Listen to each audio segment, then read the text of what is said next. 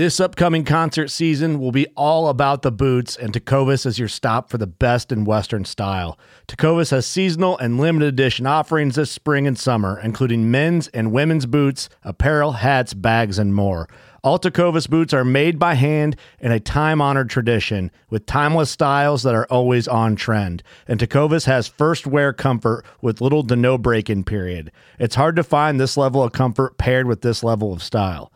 Stop by your local Tecovas store, have a complimentary drink or two, that's WCB style, and shop new styles. The smell of fresh leather and friendly staff are at your service. Many stores even have leather custom branding to make your boots truly personalized. And with regular live music and events, there's no in-store experience like it.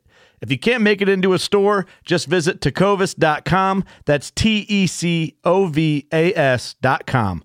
They offer free shipping on all boots, as well as free returns and exchanges, and ship right to your door. Go to tecovas.com and find your new favorite pair of boots today. Hey everybody, welcome to the podcast today. We have a fantastic conversation with a very interesting guy. Justin Adams is the trainer, or as he puts it, positivity mindset coach for Kevin Holland. Kevin Holland recently fought in the UFC against Michael Chiesa, and it was a fantastic fight. He took care of business, and I want to know how what Justin helps Kevin with could help the rest of us, whether that is a fishing tournament that you want to get into, a business meeting that you need to be prepared for, or you want to have a very important conversation with your wife. Whatever it may be, are there things that we can learn from elite performers and trainers that we can transfer into our lives to make us all better? That's what we're going to talk about today, but we're going to go through a lot of MMA stories, bull riding stories, and other stories to get there. So here we go with Justin Adams. Hey guys, I'm Justin Adams. I'm with the Tom Rowland podcast today. So Justin Adams, nice to have you on the podcast. How are you, man? Thanks, buddy. I'm excited. I'm doing well. Feel like I'm never slowing down anymore. Constantly picking up speed. Well, you had a very exciting weekend recently. I watched Kevin's fight. He looked crisp and clean and professional and just took care of business on a very tough fighter. Michael Chiesa, that guy he's tough. I've always thought of him as a tough fighter, but Kevin handled business like no problem. You know, the thing with Kev is he's finally maturing to a point that he is taking this serious and he's actually progressing every single fight. What I love is you never have the same thing to worry about. What he was good at this fight is going to be added to the bag, and something new is going to come along for the next one. That it's hard to prepare to fight Kev. I've been trying to fight him for years. It's just hard to do. Well, so for the audience, you are part of Kevin Holland's training team, his trainer. What's your position there? What would you call your position? His trainer? I guess I'm the jiu-jitsu coach, but Kevin knows so much jiu-jitsu, wrestling, boxing, kickboxing that typically I'm more of just a kind of positive vibes coach, right? I keep Kev reminded that he's the baddest cat on two legs. So it makes us, we kind of have this relationship since he was, I think, 17, where we know how to get him in that peak performance mode. All right. I love it. You're going to teach us how to get into the peak performance mode, and we're going to bridge. That's what we're doing here. We're going to bridge the MMA bull riding world into how we can all take a little piece of that and apply it to our lives and be better. That's and a big portion of this audience is fishermen, and it can be very competitive and very physical and very tough in the different types of fishing that we do. But in order to get to know you a little bit better, we're going to do the 1-minute hot seat questions. Oh. And this is sometimes one of my favorite parts of the show, and a lot of people's favorite parts of the show. I promise you you won't get in trouble with these questions. They're very simple. Okay, so are you ready to go for a minute? It's just the first thing that comes to your mind. Good to go? Let's go. All right. Rock, country, or other? Rock.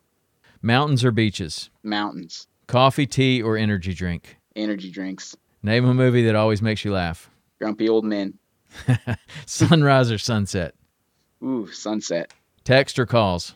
Text. This will be a good one for you. One thing you're afraid of? Ooh, mice. Instagram or Twitter? Instagram. Winter Olympics or Summer Olympics? Winter. I'm from a ski resort. There you go. Fiction or nonfiction? Fiction is nonfiction these days, so I'm going to go with fiction. There you go. The Office, Friends, or Parks and Rec? Ooh, The Office. Nice. Technical gadget you rely on the most in your life? My phone. If you could have any superpower permanently, what would it be? I would have to go with the ability to read minds. Ooh. Cats or dogs? Dogs. Cats are Okay. assholes. All right. You made it pretty far in there. Some interesting answers in there. You got like you from that. a ski resort? What ski resort? My family owns Ski Cloudcroft in southern New Mexico. I think we're the southernmost ski area in the country. Wow. Do you have 800 incredible elk hunting around you right there? Man, in so New we border Mexico? the Mescalero Apache Reservation, and it's nothing for us. Usually good to see on the mountain. You'll see some 330 bulls, 350 bulls, but every year there's about a 375 killed somewhere in there. And did you grow up elk hunting? Mule deer and elk hunting, yeah. Right on. Do you still do it? I do when I get home. My uncle owns a big ranch in Cascade, Montana. And so my last little endeavor up there was I did a mountain lion hunt a couple years ago. And I went All during the right. worst possible time in the winter where we had that cold stretch, and I don't think it got above -20. And I learned what a human check engine light feels like. What does that feel like? I would get out to get the gate, and I was okay, but my body was telling me, yeah, you're okay right now, but this is dropping like a lead balloon. Like, you're not going to be okay for long out here. Yeah. 20 below is serious. You know, one time I thought I was going to live in Wyoming, in Jackson, Wyoming, and Oh, yeah. that's where I started my guide career. And I decided I was going to live there for the winter, and I'd only been there every summer. I'd been there for 7 summers, but never in the winter. So I decided I was going to spend the winter there, and that's how I ended up in Key West, Florida. There For you the go. rest of my fishing career. I decided that 30 below is a little too cold for me, but I have 2 boys that live in Bozeman, Montana, so you know they are weathering it. But honestly, when I call out there and I'm asking them how cold it is, it's usually warmer than I think. So Bozeman's they've had it a actually- little more mild, but this last winter was pretty cold. They had some 30 belows. My dad was born in Bozeman, so I bet you we have a Oh, lot yeah? of the same. There's not a lot of people in Montana, so I bet we have a lot of the Yeah. same contacts. My uncle has a big ranch in Cascade, and they do a lot of fly fishing out of there. Okay, where is Cascade, Montana? Kind of that Great Falls area. Okay, Great Falls. Yeah. So do they? We would go up there and fish between Helena and Great Falls is the Missouri River, Yep. and we spent a good bit of time up there, and still go with my boys. They like to go up to the Missouri, but I don't think I've ever been in the town or the area of Cascade. That Wolf Creek kind of Helena, Great Falls area, kind of know it, but I guess Cascade's somewhere in between there, or kind of closer to Great Falls. I believe, if I remember correctly, it's just south of Great Falls. I could be wrong though.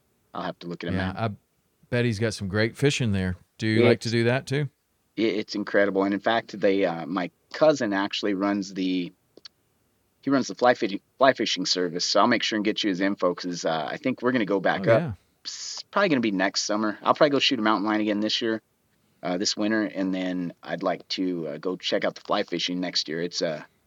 It's kind of Yeah. a good team building trip with some of my business buddies and things like that. So Well, you know what's interesting, and I'm not so sure. I would imagine it's this way in jiu-jitsu, but I know it's this way in wrestling. Wrestling was my primary sport growing up. Yeah. And there is a real connection between wrestlers and fly fishermen. I don't know why, but wrestlers seem to take to it. And there's like wrestling, jiu-jitsu is kind of like physical chess. And then you have fly fishing, which is a lot like chess with wild creatures. Like you have to choose these different flies. If you throw one in there, you might spook them. So you got to try these different approaches to it. And I don't know why, but I think it's the similarities between the two sports that it's kind of, they're both kind of thinking man's games. So a lot of people don't realize that about wrestling and jiu-jitsu, and boxing as well. I mean, it seems like a brutal sport, but it's really a thinking man's game at a high level. And I think fly fishing is very similar, especially freshwater fly fishing. But I couldn't agree more. I bet a lot of your fighters would get into it. I couldn't agree more, and it is a cerebral kind of sport, both of them for different reasons, but a lot more so than people give either one credit for. Yeah. Well, sometimes it just seems very brutal and like two brutes in there doing it. But most of the people that I know that take it to a high level, like wrestling in college or further, and a lot of jiu-jitsu black belts and people that I know are very smart people, extremely smart people. It's back to the level of like a Lex Friedman or somebody. Yeah, it's really cool, especially to kind of, my coach Travis Luter, he fought for a UFC world title, and he's one of my closest friends. And with the German mindset and the analytical kind of engineering approach, very no nonsense, and this works because of this, and you can apply it because of these reasons. His jiu-jitsu's world class because of that, and then it is a very cerebral game, and people don't realize, I think, how much under pressure thinking you have during a high anxiety or a high adrenaline event, and the ability to maintain composure and stay calm, whether we're grappling, wrestling, fighting, whatever the case may be. It's like, it's not given credit as much to the cerebral and thinking aspect as people should give it. Well, one of the things that happens as you have taken wrestling or jiu-jitsu to any sort of a high level, whether even if it's just high school wrestling, is that it has tremendous crossover into your regular life, whether that's personal life, business, whatever. What are the things that you think that might have the biggest crossover that you've seen in your fighters or people that you've trained or people, just casual jiu-jitsu people that they learn lessons that they learn on the mat that they take into their normal life? Oh man, the ability to stay calm under pressure seems to be the key one. When you've got a 250-pound man smashing the fire out of you or trying to choke you, and you have to think about what you're doing to get out, you learn to be a little more comfortable in uncomfortable positions. I think that it's something. I'm going to admit it. I've been in fights with people that don't train, and it's crazy how quick they redline and want to give up. They'll think a choke's in when a choke's not in. Makes it easy for a guy that knows how to fight. We don't argue those times, but I think that the composure factor is something that's really key. What about your own story? How did you get started in? I mean, you got like going through your Instagram and just we got introduced by Coach HP there, and Yeah. he told me about you, and you've got really a really crazy resume of bull riding, making it as a MMA fighter, MMA trainer, jiu-jitsu guy. I mean, pretty wild things. Like, how does someone, is it just incremental? You just try one thing and then it leads to another, or how do you develop that resume? How old are you now? I'm 42, so I got some age behind me. Yeah. Well, 42 is good age. I'm 55. I'll be 55 in August. There we go. So. You're holding it together a lot better than I am. That's the way it looks from across the internet. Hey, we'll take it. For me, I guess it all stemmed from having older brothers, and so they taught me early on that I was the test dummy for all the dumb things that we did. And I've been run over by more three-wheelers, four-wheelers, animals than I care to admit. I started riding, steers and calves when I was young. I got on my first actual full-grown bull at 12 years old, I think. Wow. Tons of injuries riding bulls. Like, I did a comparative one day on my Facebook of my injuries sustained rodeoing versus fighting. It's not even in the same ballpark. Wow. But that's what kind of brought me from, I'm from a little mountain town in New Mexico called Cloudcroft. It's 100 miles north of El Paso, Texas. 10,000 foot elevation. So I was working on the ski resort there and going to school and just, rodeoing when I could around there. I got of legal age, and I decided to dip out of New Mexico and move to Texas to go to some more rodeos and ride bulls professionally. Um, got to Texas and started to realize how many Brazilians were beating us in the rodeo circuit. So I started to do a little case study, and there was a lot of them with the Brazilian Jiu-Jitsu background. So I researched Travis Luter. I also may have definitely gotten into a few fights over here in Texas and decided I needed to learn how to fight. And so went hand in hand. I got tied in with Travis Luter, and it is definitely vastly improved my rodeo career and my ability to ride bulls, but it also opened some doors where I realized, you know what, fighting guys that were 150 pounds is a lot less stressful than riding bulls that are 2,000 pounds, and it doesn't hurt as bad. So there was, I was training a lot, and this tall, skinny black kid from California moved into town, and he was hard to beat up, but he was super charismatic and likable. Well, that turned out to be 17-year-old Kevin Holland, and he and I palled up immediately. I used to hire him to give me striking lessons and to help me with, side work, and I'd sponsor him $100 a fight or whatever. And then he in turn would beat the stuffing out of me, and then he just signed me up for my first fight one day. And so we ran the circles together, helping each other there. I've put him on a couple bucking bulls, which I'll dig the videos up and send them to you. That's not his sport. And then as it panned out, I detached my retina in a fight. So I went blind in my left eye, which didn't need that left eye anyway. And so no more. Travis said no more fighting. I got into this coaching gig, and with Kevin, it's just kind of, we've been running circles, and we have a great friendship to where I know his mental state. I can get him in the right, peak performance mode, flip the switch to where he goes into killer mode, and it's not always fun. Sometimes I get thrown all over the place like a rag doll, but we get him there, and it's obviously working. We've branched out. I'm getting to work with Terrence McKinney now. I've worked with Randa Marcos, did some stuff with Derek Lewis this last weekend, and it looks like we'll be helping Big Derek moving forward. So it's working. There must be some translation from the rodeo bludgeonings to these, understanding fighters, and I'm digging it. Wow. Yeah, well, understanding fighters is going to be a topic here in a second. And if you're going to start working with Derek, I'm sure that your life is going to become funnier, if anything. That guy is hilarious. He is really, really a funny guy. I've got to take him a piglet on Sunday. So I have these pigs, right? That my wife, I started out with one tiny pig that was supposed to be a micro pig, and this thing's 200 pounds now. This was not a micro pig. And then my wife thought he needed a friend, so she got two more, and I got to get rid of one. I can't have three pigs running around the house. So Derek said he needs a pig, and the last thing he told me before I left the other day, he grabbed me, and that man, when he grabs you, you pay attention.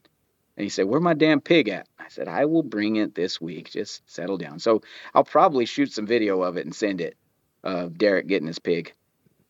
That's going to be awesome. I wonder why he needs a pig. Because he needs another pet or a friend, or maybe he's hungry. I was thinking about that. This piglet's the size of a cat. Could you imagine being dropped off at Derek Lewis's house when you're a mouthful at best anyway? Well, that's going to be pretty funny. Well, that's quite a group of people that you've had to work with or been able to work with, and so you're kind of considering yourself.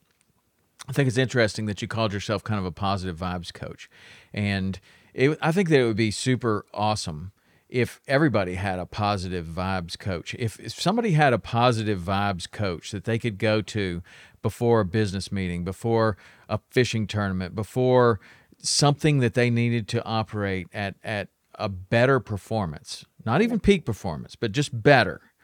What kind of things would you do if you were a positive vibes coach for just a regular person, not a fighter? I think a lot of it goes into our ability to recognize when we're in our optimal performance mode, right? So you think back, you probably have maybe 5 or 6 times, you got a handful of times that you felt unstoppable and you just Mm-hmm. knew that where you were casting, you were going to hit, and you knew that you were going to be your best version of whatever you were doing.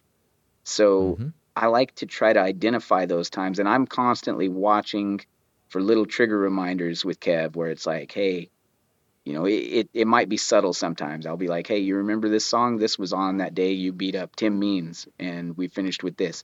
And it reminds him, oh, yeah, that's right. And kind of hits that little, the little light flips on.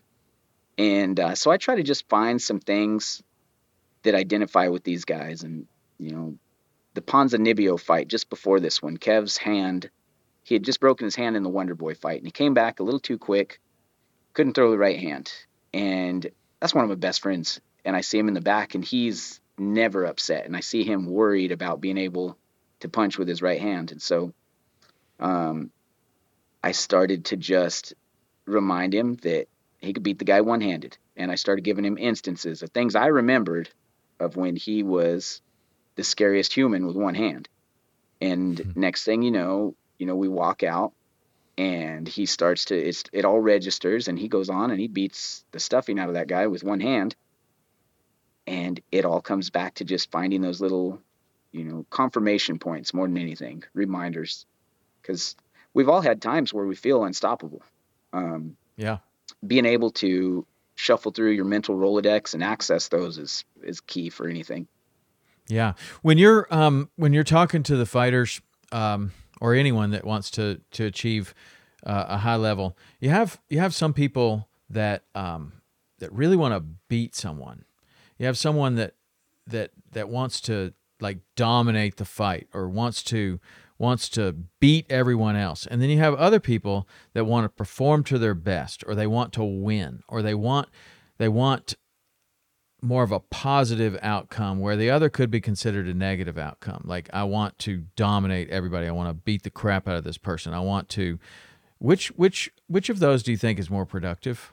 um when we go into that mindset of I just want to beat the stuffing out of this guy, it's great. Aggression's great, but it's not our optimal version of ourselves.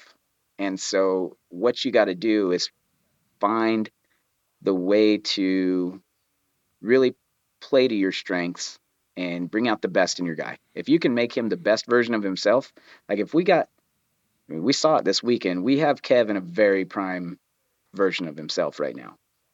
He's scary, right? Derek too. Derek's scary right now because these guys are realizing the head game and they're understanding how to flip the switch and get to where they're in their optimal mode. So I think that being the best version of yourself is going to trump just going out there with the goal of beating this guy over the head. Because what happens if that guy's focusing on being his best version of himself? He's going to nullify a lot of what you have going on and probably excel in areas that you're skipping past because all you're seeing is red. Mm, that's important. Like, and that's where staying calm, like what we started talking about in the beginning, is staying calm and is super important. Absolutely. But that was something that I learned in my life of the differences between the two, like wanting to beat the stuffing out of somebody or wanting to win at any cost or whatever, and then the opposite of just trying to do the very best that you can, capitalize on all the practice and all the reps that you've put in, and just do each one of those perfect. And if you do that, you will win, Mm-hmm. right? And you can take your whole team up with you, and you can perform at your very best. And I guess it really is kind of a personal thing when you get to your level of working with all these different varied personalities and fighters. Is there might be somebody that definitely does perform better, with kind of that more what I would consider a negative mindset. Like, I don't know, that guy said something bad about your wife, or Right. like something like that. And so for certain personalities, that may be the more effective one. But I don't know. Have you run into that? We have actually. It's like Randa Marcos, a dear friend of ours, Canadian girl that was in the UFC for a long time, she would tell me in between rounds, don't sugarcoat it. She said, tell me exactly what's going on, whether I'm winning or not. I need to hear it. Likewise, I've had other guys where you have to kind of be a little careful about how you present it. With Kev, where I like to lay the idea out and then let him kind of figure it out from there, because then it resonates with him more. Kev's one of those guys that if you tell him what to do, he's going to prove you wrong by not doing it and being successful. So if we just lay it out there, let him pick it up and let him recognize it for himself, he runs with it. So understanding different guys and different ways to coach them and how they're going to process the information. Like I could tell you the, the all the secrets under the sun, but if I'm not telling you in a language you understand, it doesn't matter. So we've got to figure out how to get our guys to receive the information in the most, the best way possible. And you do run into that, How far did you take bull riding? I was going to PVR events. I made it to what I guess it's called, it's the televised, it used to be called the Bud Light Cups or the Built Ford Tough series.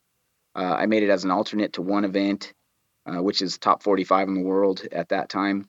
And outside of that, I hung in that, top 100 range which works for me. I'm coming from a hometown with no stoplights. So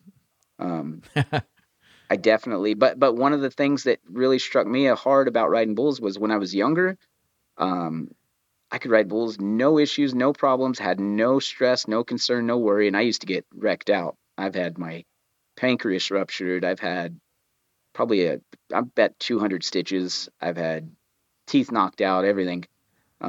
Never was worried. As I got older, I started to recognize how important the head game was to it, because that's what tripped me out a lot of the time. Was I wasn't sure if I was supposed to be on the same level as some of these guys. And, the guys that were beating me then are all still really good friends of me now, and proud of what I'm doing and happy to take part in what I'm doing now. So I think my failure to win a gold buckle or to be, the very top tier bull rider made me better for these guys as a coach now in a different sport, but very similar head game. Isn't that interesting? How long did it take you to be thankful that you didn't win the gold buckle? I have a similar story. Should have won the state championship in wrestling. I got fourth place. And even today, at 55 years old, it hurts me to say that I got fourth place, because I consider that a massive, major failure. However, it's been pointed out to me by some people that are close to me, it's like, well, that's why you've been successful in these other things, because you didn't prepare adequately for that. And whether you know it or not, you fixed that. And maybe you don't even realize that for 20 years, but it is because you had that failure that you chose this path. Yeah. And there have been things that have happened because of that. That's a great point. That have led to success that you wouldn't have had otherwise. And I would just wonder if it seems like it's kind of hard for you to say I didn't win that gold buckle, but at the same time you're saying it's allowed me to do what I'm doing now, and I really like it and I'm good at it. 100%. And honestly, how many wrestling tournaments do you go to happily now? You probably don't go to too many. Well, no, I do, because I've been a wrestler, a wrestling parent, and a wrestling coach all. And so it's very, very different. Being a wrestler is one thing. Being a wrestling coach is another thing. And being a wrestling parent is another thing entirely. And of the three, the most difficult is being the wrestling parent, I think. I have a hard time. My stepsons, my oldest one fights bulls professionally, and then I have a professional bareback rider and a professional saddle bronc rider, and they've all ridden bulls at different times. I have a hard time going to rodeos because I miss that era of my life, but it's also a reminder that it's like things are different now, and it's a little bittersweet. So for me, that comes into play. I think like my coach, Travis Luter, has a hard time going to amateur fights and regional pro fights for the same reason. When you've competed at these really high levels, it's hard to go and watch people kind of fumble through something that you would love to have one more shot at. Yeah. I did too. I won second in the state my senior year in high school in the bull riding. And I know that feeling you're talking about. It's like second's great. First was where it was at, and I should have been first. Yeah. And that kind of thing haunts you. So for me, I really enjoy the idea of I look at life in chapters instead of, I have a lot of buddies that live that Uncle Rico life where they're hung up Yeah. on high school glory and chapters. I had a great bull riding chapter. I had a good fighting chapter. I'm into, I'm living a great dad chapter and husband chapter. And just because the chapter ends doesn't mean the book's over. Right. I like that. I look at chapters as well. And one of the things that was interesting when I was doing some research on you was your parenting and how much time you're spending with your daughter. And Man, I wonder what kind of lessons that you're learning from bull riding and fighting that you're translating into parenting. One of the cool things I did when my ex-wife, she was my wife at the time, got pregnant, I started an email account for my little girl. So I've been emailing her she's 11 now, so 12 years I've been sending her emails. And I get hit in the head enough, I'll probably forget the good stories and some of the stuff. And so I think that's important for her to see time-stamped situations that I've gone through, good and bad, funny stories, pictures, all that stuff. It's like nothing's that big of a deal that we can't solve it. And I used to hate when my parents would talk down to me. So I've made it a conscious effort. Like if we got something to go over, I get down, squat down on her level, we talk it out. And I try to do it where she understands that we're trying to get to a solution and why we don't need to do that, as opposed to just being told not to or whatever the case may be. Um, Understanding information is just so important rather than just throwing it out there at them. And so I do. The very best thing about me is my munchkin. So the best thing I've ever done has got to be a dad. The cool part is I had mine about, I don't know, a couple months before Kevin had his little boy, and he took the same approach. And he and Cam are thick as thieves, and Cam and my daughter are really good buddies. So he comes out and stays with us a lot. And then what I thought was cool was Kev had a baby while we were out at this fight, and he changed his flight home and everything to get home as soon as he could after the fight to go hang out with his baby. And I think that's cool, man. I mean, these are these are mini versions of us that we're farming out and sending out in the world. So you got to do a good job. You got to be involved. Yeah, for sure. It was the best thing that ever happened to me. You're I'm sure you're a great dad. We enjoy that part. Yeah, it's been fantastic being a dad. I love it. I've got 3 children. I have a 25-year-old, a 23-year-old, and a 19.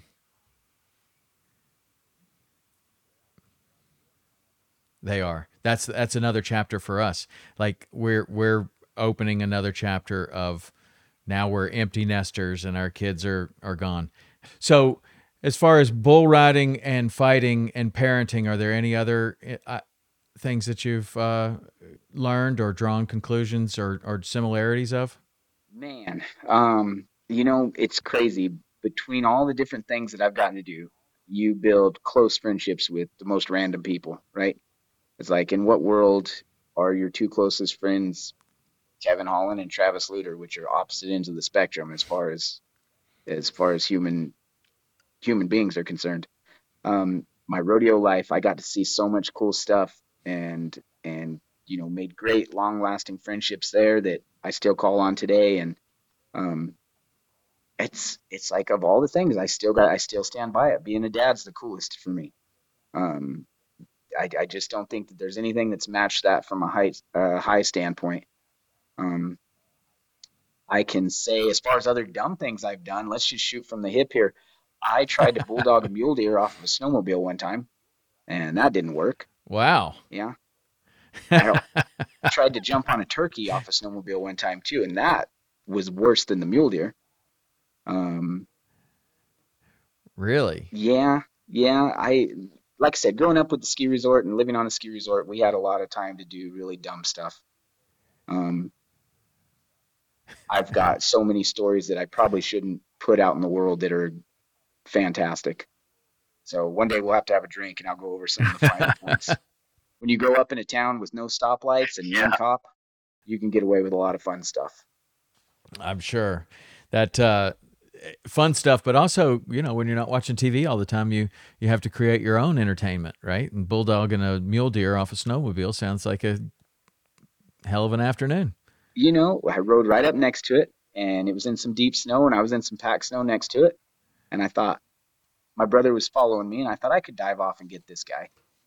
And I got right up next to him, and he got up on the packed snow and kicked it back at me, and it splintered the windshield on my snowmobile, and I'm good. I don't need to jump on that animal now.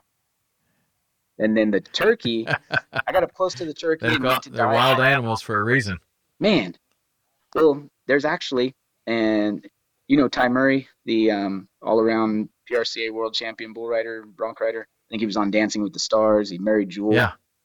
So there's if you find it, there's still a picture out there of Ty once back, I believe it was in Wyoming. They were on a snowmobile tour, and they roped a cow elk, and he rode the cow elk like because Ty could ride anything. So he jumped up on this cow elk, and there's Wow. about it. He got in trouble, had to pay a fine. This is back in the 90s, which means it had to be pretty legit because in the 90s people didn't care about stuff like they do now. But it was kind of a cool thing that something different. And if you're left outside too long, you get it. You stay outside too long, you end up trying some dumb stuff. Oh yeah, riding a bull elk. I don't know that that's going to be on the list. It's not for me. I'm good without that one. All the horns and the spikes and things that it could be throwing back at you. And I'll text it to you because it's out there somewhere. But he just jumped on a cow elk, and they roped it, put a rope on it, and he climbed up on board and had the picture. It's amazing the stuff we'll do for pictures. Yeah, that's where people go crazy with the gram nowadays. Let me ask you a couple other questions about training, and this may go into the mindset. I'm interested in how you see it being different training an up and coming new fighter and then you've got like veterans that you're working with. What are the differences in the mindset and what things that you have to work with on the two different ends of the spectrum there? With the veterans, it's nice because they know what's expected of them, and they know what their strong points are. The downfall sometimes is breaking bad habits and getting them in a different mindset. You got some of these guys that have won before, they get on a losing streak, and now it's harder to dig them out of that losing rut in their mindset than it would be a fresh guy. In the same breath, you got fresh guys that think they know more than they do, that haven't been battle tempered yet, and they need to be reminded that there are levels to the game. So everybody presents their own challenge for sure, and we have to be careful. Yeah. I'm a black belt in jiu-jitsu, but we have to be careful sometimes to present information without it being overly offensive, because these are all people that can beat the stuffing out of me, and I'm tired of getting beat up. Yeah, I guess that is a pretty fine line to walk. How do you see that the sport's changed in the last 15 or 20 years as far as the new talent that's coming up and just the overall progression of the sport?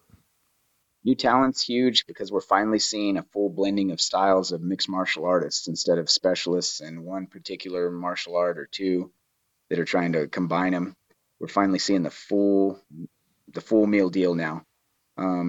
There's also an overall acceptance to the sport that's a lot more wide reached now than before. Before it used to be a barbaric sport, right? Human cockfighting, I think, is what John McCain referred to it as. Now, I mean, it's effective and it's recognized as a sport instead of an actual fight. So don't tell anybody. At the end of the day, it's still a fight. But people that approach it from a sports mindset tend to be in better physical condition. We're seeing healthier athletes, longer, safer careers. I think it's the progression speaks volumes as to to how much work has gone into furthering the sport for the betterment of the athletes. Yeah, it's definitely gotten more competitive as well. And people are, I mean, all the athletes now just look like they're in incredible shape and, different than in the beginning when you got Tank Abbott out there, just tough guy, but not in the best shape. You don't see anybody like that today, few really. and far between now. And if they don't take it serious, they get passed up. There's a lot of people wanting to get in the UFC. So if you're in the UFC now, you're upper echelon, and you got to continue to perform, or they'll pass you by and somebody will take your spot. That's one of the things that Kevin's been so good about, is just taking these fights on short notice and offering to fight anybody. But then when the call actually comes, it seems like he's taken the call. Man, one of the coolest things that I saw was during the COVID era, 2020. He won 5 fights in 7 months, but we had 13 opponent changes on those 5 fights. And one of them, we were supposed to fight Trevin Giles, and Trevin fainted on the walkout, passed out on the walkout. So Dana came to tell us, and Kevin said, call Ed Herman, because Ed Herman had a fight fall out the day before.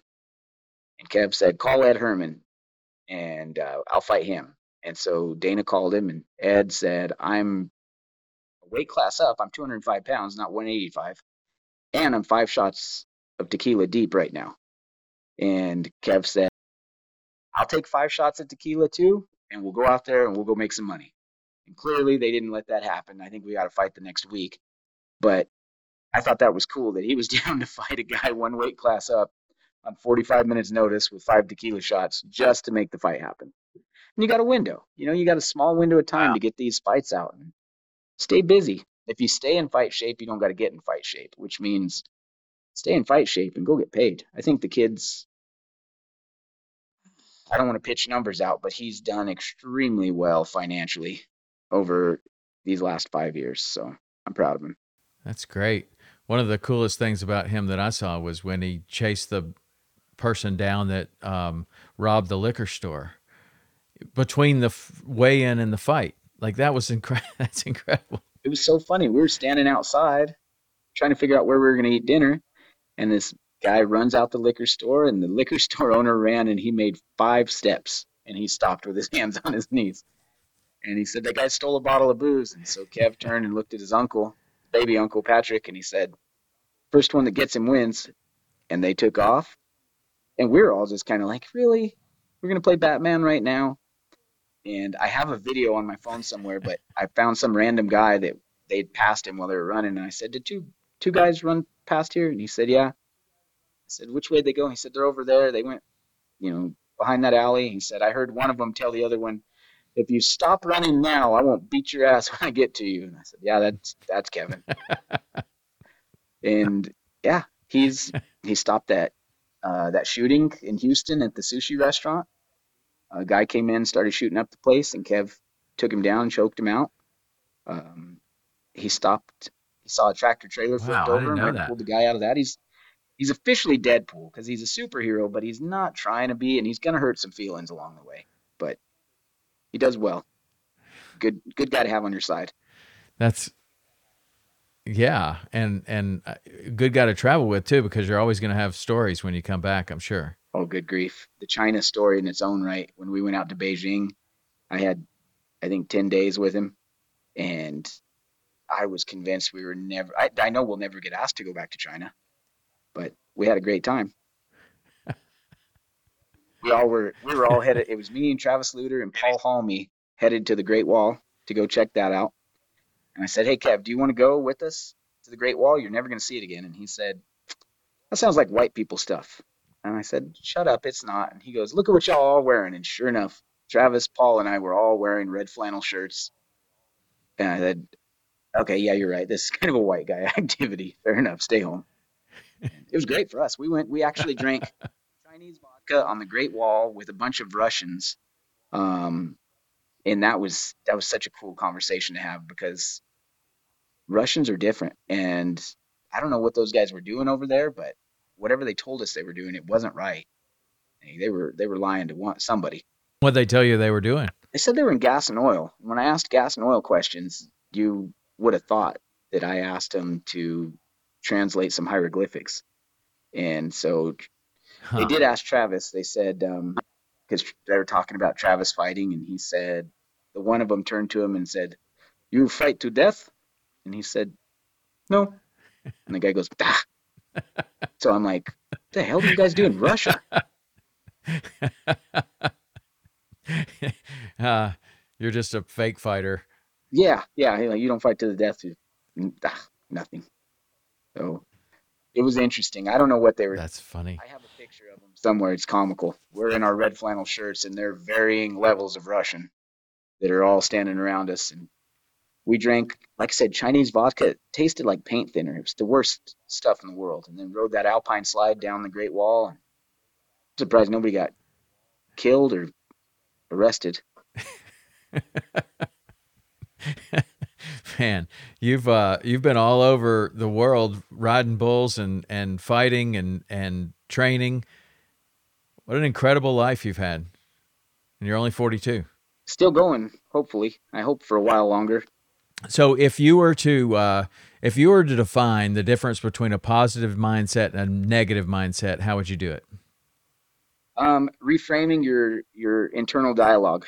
There's a lot of people that concentrate on I shouldn't do this or don't do that, and your mind can't tell the difference between do and don't.